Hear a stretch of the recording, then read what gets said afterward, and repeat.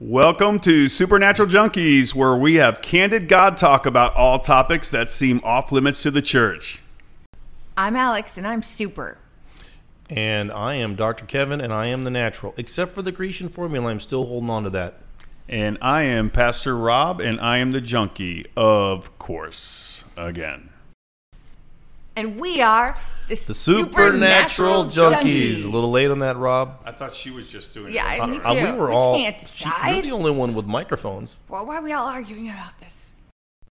So, Rob, why are you a supernatural junkie? Well, as you know, the Bible is a book of the supernatural, but unfortunately I believe it has been taken a back seat in some churches. Now, we could get out of control. We can get out of control. In some churches, I think it's pushed a little too much, and it's all about the miracles. And unfortunately, the Holy Spirit has been taken out of some churches almost completely. So, Rob, tell me about your crazy uncle. Isn't he have something to do with the supernatural? That is funny you ask. Okay, so here's what I'm saying. Okay, so here's what I see in the church. So it'll be like God the Father, God the Son, and God the Holy Spirit is treated like the crazy uncle that comes over at Thanksgiving that you don't want your kids around. And it's not like that. The Holy Spirit is God. It's the third person of the Trinity. And I think it's just been taken out. And it's disturbing. So, Kevin, why are you a supernatural junkie? Well, the junkie part's pretty straightforward. But the supernatural part is, I want to see a new generation be reached with the gospel. And right now, our culture is obsessed with the supernatural. Virtually every television station has something about ghosts and aliens and the end of the world. But probably the biggest reason is, that I'm getting involved is, I've had enough. Everyday Christian values are being legislated away, and all we hear are crickets in the pulpit. We have false pandemics that are taking away our freedoms every day, and the church is virtually silent about these things. I haven't heard one time where people are talking about vaccines or any of these types of things, and yet probably this year that's the number one thing people have really had to decide whether to take a vaccine or not. So we running the risk of really becoming irrelevant where, heaven is something we're trying to bring to earth. It's not some place that we go once a week and we pretend like we're in heaven. Yeah. We're supposed to make that happen, here on earth. So good. So, Kevin, what's super... Oh, no. Oh, my goodness. Is she feeding me questions again? I'm not sure what's going on, but it's good. I like it. What supernatural things do you see happening in the future, Kevin? Well, this is what it's like in real marriage, Wow. Just for the rest of us. But, today it's hard to really pick up a headline without not seeing something prophetic happening in the world today. And unfortunately we have a generation that's completely unaware. We have up to 60% of the people that are willing to be chipped, as if they're completely unaware of the mark of the beast that's coming. So the Bible talks about how my people will perish for lack of knowledge.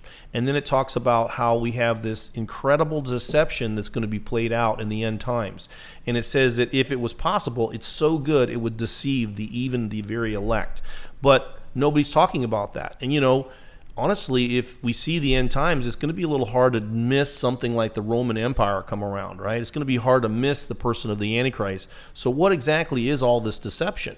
We also hope to hear a lot of testimonies about what's... You name it, we're going to have it all. We're going to have demon babies and ghosts, and we're going to have evil sprites, and we're going to have the evil Sarah Palin, pew-pew, Maverick Spirit, pew-pew. You name it, it's going to be everything. Rattlesnakes, aliens, demon babies, all sorts of stuff. We ain't going to stop cornucopia stuff. Cornuplenty, plethora, you name it. Cornucopia. Stuff. It ain't going to stop. We're just going to keep throwing stuff at you.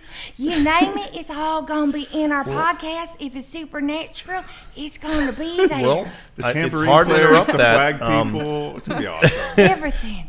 Well, I don't know if that was her term, but that definitely kind of says what That was pretty good. I like that. It's all going to be in there. That's Just good stuff. stuff it all in. As you can see, we're going to kind of cover everything here. Pretty much. We're going to have some experts, too, that might be over our pay grade. I really hope that we won't come across in a critical way because, if you think about, Revelations and how God really wrote certain letters to the church, and the Laodicean church was really the one that was, asleep.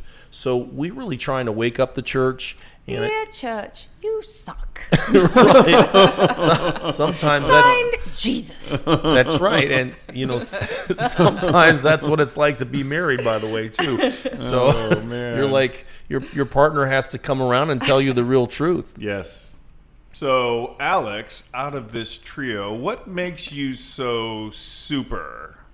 I think you can tell I'm super sarcastic, a super dry sense of humor. I think I am. I am super sarcastic. I am super probably critical. I come at this from a completely different perspective. I will be the first to say I was probably a nominal Christian. I grew up having gone to parochial school as Catholic. Everybody's like, oh no, those Catholics. But having come from a completely different background, in being a nominal Christian, I came at this later and from totally different perspective, a little bit more skeptical, right? I was an editor, also a senior editor for a Fortune 500 company for a long time, and that also adds to the skepticism. So your job is to catch mistakes. That definitely explains a lot. Right? They don't mean to. It just comes naturally. What's a domino Christian, anyways? Domino. Yeah. It's while the pastor's up there giving his sermon, you're playing dominoes in your head. That kind of is it sometimes. But that sometimes that happens, right? You can't help it because sometimes the sermons, I gotta say, when I'm in church, are a little boring. I know I listen to them, and I try and get into it, but that's the truth. Sometimes I feel like in church that I'm being talked at instead of spoken to. And I always feel like sometimes I need more. I need to go deeper. I want more out of this. And I feel like we're not getting that in church. We're not getting that speaking deeper, that even though that the Bible has those really deep messages and the Holy Spirit is alive and well, that's not what we're getting sometimes. And we all need that. And I feel like with the supernatural, with this podcast, with the Bible, all those things are in the Bible. That it's still alive, it's still well. Almost like we're being protected. We are. We're definitely being protected, and that's not the message of the Bible. That's not what the Holy Spirit has for us. And so that's what this podcast is here for. It's for us to dig in deeper. It's for us to get to know more of that relationship with God and with the Holy Spirit. And one thing I just wanted to throw out there, and I don't know, it's kind of early in this, and people are going to get to know us a little bit more, but the first time I actually met Alex was at a hospital where a gentleman was in a coma, and his wife was told to pull the plug, and Alex and I were there, and thank the Lord that the wife said, no, we're not going to pull the plug because of Jesus. And Amen. Alex and I sat there and prayed over this gentleman for a couple hours, and the Lord healed this gentleman. And that's how I got to know Alex. Amen. And actually, Dr. Kevan called me in the morning and says, Wait, I didn't know. I thought we were going to go there on about the 10th episode or something. Oh, was it? Oh, yeah, that was. Don't we have to save that story for later? That's a good one, though. That it's is a so good story. Can I just tell it now? No. Pretty good. It was a miracle. I mean, you got to say that miracles, It was pretty good. Yeah, it was miraculous. We're doing it now.